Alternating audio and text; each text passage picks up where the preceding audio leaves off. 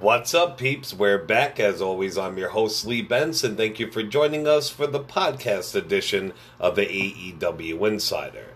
I didn't plan on doing a show for like another day or two so I can get AEW's Revolution, but I'm going to have to do two because Super Showdown is tomorrow, and I want to get my predictions out to you peeps. So let's get to some AEW news first, and we'll get to the Super Showdown predictions, some WWE news, and some good random news. AEW. Cody Rhodes did an interview with Sports Illustrated and touched on a few topics, including his recent moonsault off the cage. About the moonsault. That was very Terry Funk style of a moonsault. I'm a bigger guy than people think, so the moonsault doesn't come off easily. The only piece of thinking in my mind was to throw my head back, said Cody. My body will go where my head will go. That's something that John Laurinaitis and Dean Malenko told me when I first started doing the moonsault. As long as I threw my head back, I knew I'd be okay. People trying to talk him out of the moonsault. The cage has to be lowered from the ceiling. That was my rule. So I ended up with the highest cage I could possibly get, and that cost me. I'm terrified of heights. That's why my eyes were closed. I thought about it all day. Tony Khan was adamant that I did not do it. I never seen a boss like him and how he leads, the way he cares about his investments. Excuse me. Too many people were trying to talk me out of it. Typically, I'm go by the go position, which is the gorilla position during the show, but I stayed away so they couldn't talk me out of it. About AEW's new action figures. This is another one of those they're real moments for us. I really like those they're real moments. I don't like them as a way to rub it in people's faces who disbelieve. I think it helps people who believe. It's not unlike Picard. I'm watching Picard on CBS All Access right now, and if no one is talking to me about Picard, I'm not happy. It's the weird success begets success for people who bought in and believe. I wanted to know there is a Wicked 2 toy company in Jazz Wares. The line is amazing. They've blown away current wrestling figures. I'm proud to be a part of the first line. They set a new standard in wrestling figures. And finally, he did talk about his feud with MJF. There is pure evil to Max. He's unlike anyone I've ever encountered in pro wrestling. I don't think anyone knows the real Max. He lives in Long Island with his family. I think they're the only people when that door closes that know who Max really is. His commitment is incredible. And the deeper elements of their feud. There is a deeper element at play. That's why I don't like the term heel. If you look back at Christmas Night and World Class Championship Wrestling from the 1982, the night Michael Hayes turned on Kerry Von Erich, that's not what happened. He got kneed by Flair into Kerry, and then Terry defended him because he only saw the second half of the hit. There was not a plan, black and white heel turn. Max talks about how I held him down, and genuinely that hurts. Now he's in a big spotlight in the second main event of his show in the sold-out arena, and we're going to see what he can do. The Young Bucks are releasing an autobiography. It's called The Young Bucks, Killing the Business, From Backyards to the Big Leagues. It's scheduled to be released on September 29th. The duo announced the news on the latest episode of the YouTube show Being the Elite. Pre-orders are available if you like that kind of stuff. On AEW's new podcast, Jon Moxley opened up about his wife, Renee Young, still working with WWE, and with him working in AEW. He said, "It's pretty good. We're a true power couple. Our household got revenue streams coming from Fox, WWE, AEW, New Japan, and all other projects. We go wherever we want. My wife came to the Tokyo Dome the other day," Moxley said. I'd walk in the Monday Night Raw backstage if I wanted to. Nobody would say nothing. No, I'm just kidding. I would never do that. We kind of surpass any bull crap, I think he's saying, kind of thing. She's such a valuable asset there, and her career is on the ups. She's got big stuff coming, and whatever her ultimate goals are, whatever they lie in wrestling or outside of it, she'll be going after that show super hardcore, and I'll be right behind her. She's been super behind me throughout the whole thing. And finally for AEW, Lance Archer from New Japan Pro Wrestling just signed with AEW, so it's official. Tony Khan had this to say about the signing. Lance Archer is explosive, dynamic, and unpredictable, making him perfect for AEW. He made his mark in every corner of the world. He's brutal, colorful, and will be a factor the minute he steps into the ring. All right, Pete's, we're going to take a break real quick. We got to pay the bills. When I get back, I got the Super Showdown predictions for tomorrow, some WWE news, and some random news. We'll be right back, peeps. Ciao. All right, peeps, thank you very much for coming back and joining us. Remember to check us out on all major podcasting platforms, Facebook and YouTube, under the AEW Insider, and on Twitter under the AEW Insider 1 as a number 1. Let's get to the WWE Super Showdown card and predictions. Now, a match or two could get added tonight. One could get taken out after NXT. I'm recording this right now. Actually, NXT and Dynamite is on, and I'm going to watch it after. So here's the predictions of the matches I had so far. Super Showdown 2020 will take place at 5 p.m. on Thursday, February 27, 2020. A 1-hour kickoff show would start at 4 p.m. All right, we do have the WWE Intercontinental Championship. It's Braun Strowman versus Shinsuke Nakamura. I got to go with Braun. Braun just won the belt from Shinsuke, and it's fucked up Shinsuke got hurt like he did, but I'm telling you, Braun's going to keep it and have a WrestleMania match for that belt. We do have Roman Reigns versus King Corbin in the steel cage match, a.k.a. nobody gives a fuck about this match or who wins, but I'm definitely going with King Corbin. I think they might give it to Roman and give him a little boost before Mania for whoever he fights, but we still got Elimination Chamber, so I'm going to go with King Corbin. We also do have the Tuwak Trophy. It's Andrade returning from his drug suspension, AJ Styles, Bobby Lashley, Eric Rowan, R-Truth, and it was Rusev, but they replaced him with Rey Mysterio.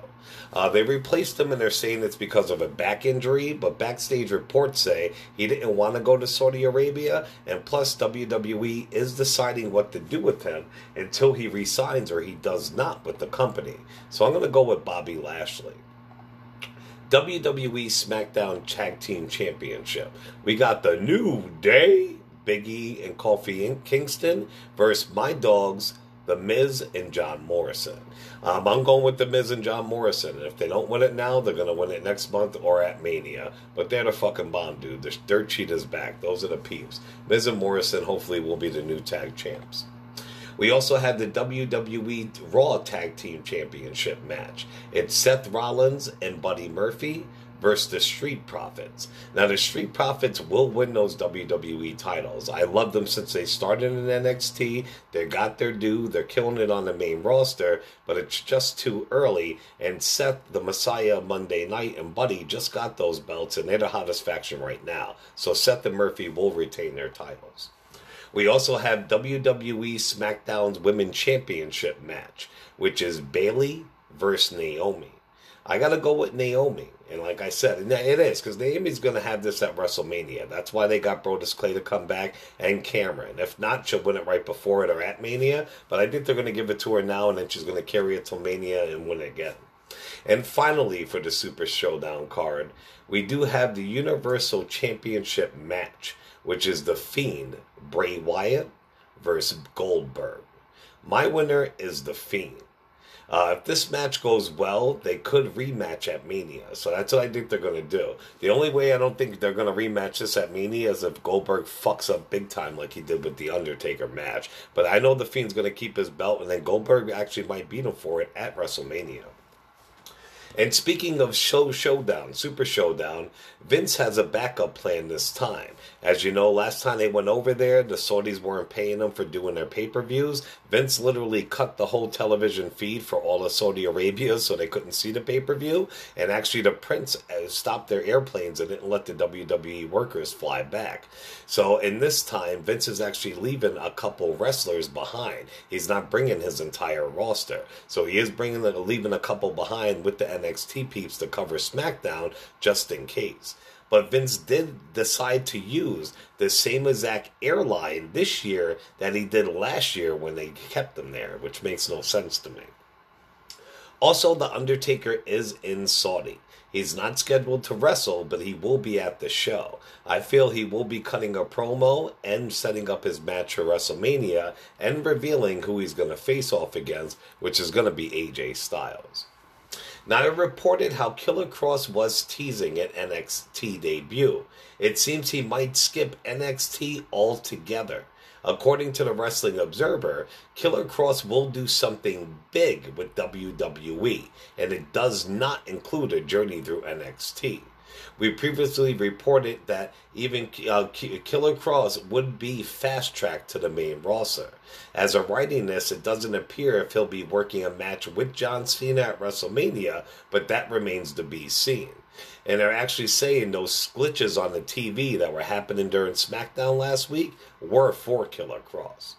All right, Pete. Well, we got to take a break again real quick. We got to do this to pay the bills. I don't mean to ramble on. But when we get back, we got some more awesome WWE news, and I got some great random news. So just hang on. We're going to end the show soon. All right, peeps, we're back. I'm going to do my best to finish this show so you guys don't have to keep sitting through those commercials. All right. On Monday Night Raw, WWE was really concerned that they were going to get Chris Jericho a chance because the show did take place in Winnipeg, Canada. They made sure to block out, take all Jericho or AEW signs and not let us hear about it in the crowd, them chanting, which is fucked up. Also, Charlotte Flair wasn't on the show because her grandfather passed away on her mom's side. An idea of what two top NXT stars are being paid has come to light. According to a report from the Wrestling Observer, Finn Balor is still making main roster money, and he's still getting the previous downside guarantee he originally signed with. With that being said, Balor likely won't be making too much more than his current downside guarantee, since he's currently part of the NXT brand and would get less pay-per-view bonuses. Now, as far as Rhea Ripley, she's on a different pay scale. Although she's in a major feud with Charlotte Flair on Raw and will be working a WrestleMania 36 match, she's still working under her NXT contract, which is much less than her main roster. In theory, Ripley would receive extra bonus payouts for Raw appearances to build up the angle, though. Now, the bad news for this guy just keeps coming. I reported a few shows ago that Samoa Joe got another head injury. Well, besides that, Joe just got popped with a dirty urine. That's right, he got suspended for 30 days for giving WWE a dirty urine. Between all his injuries and this, they should let him go ASAP.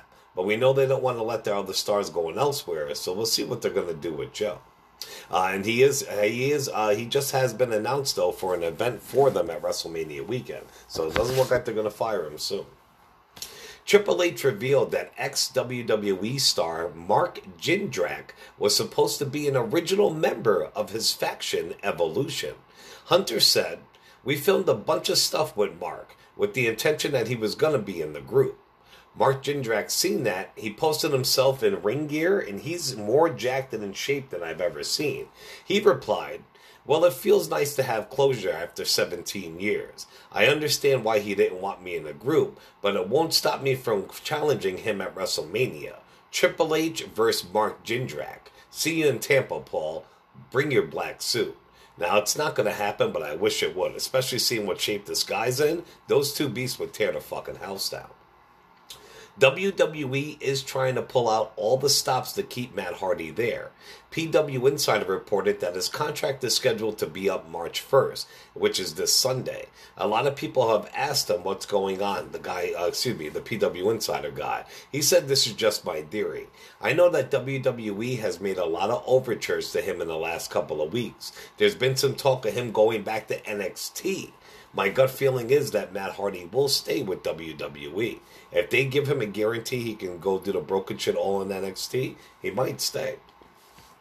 Rhea Ripley was asked about Bianca Belair. Ripley said that she would not have a problem with Belair being in her WrestleMania match against Charlotte.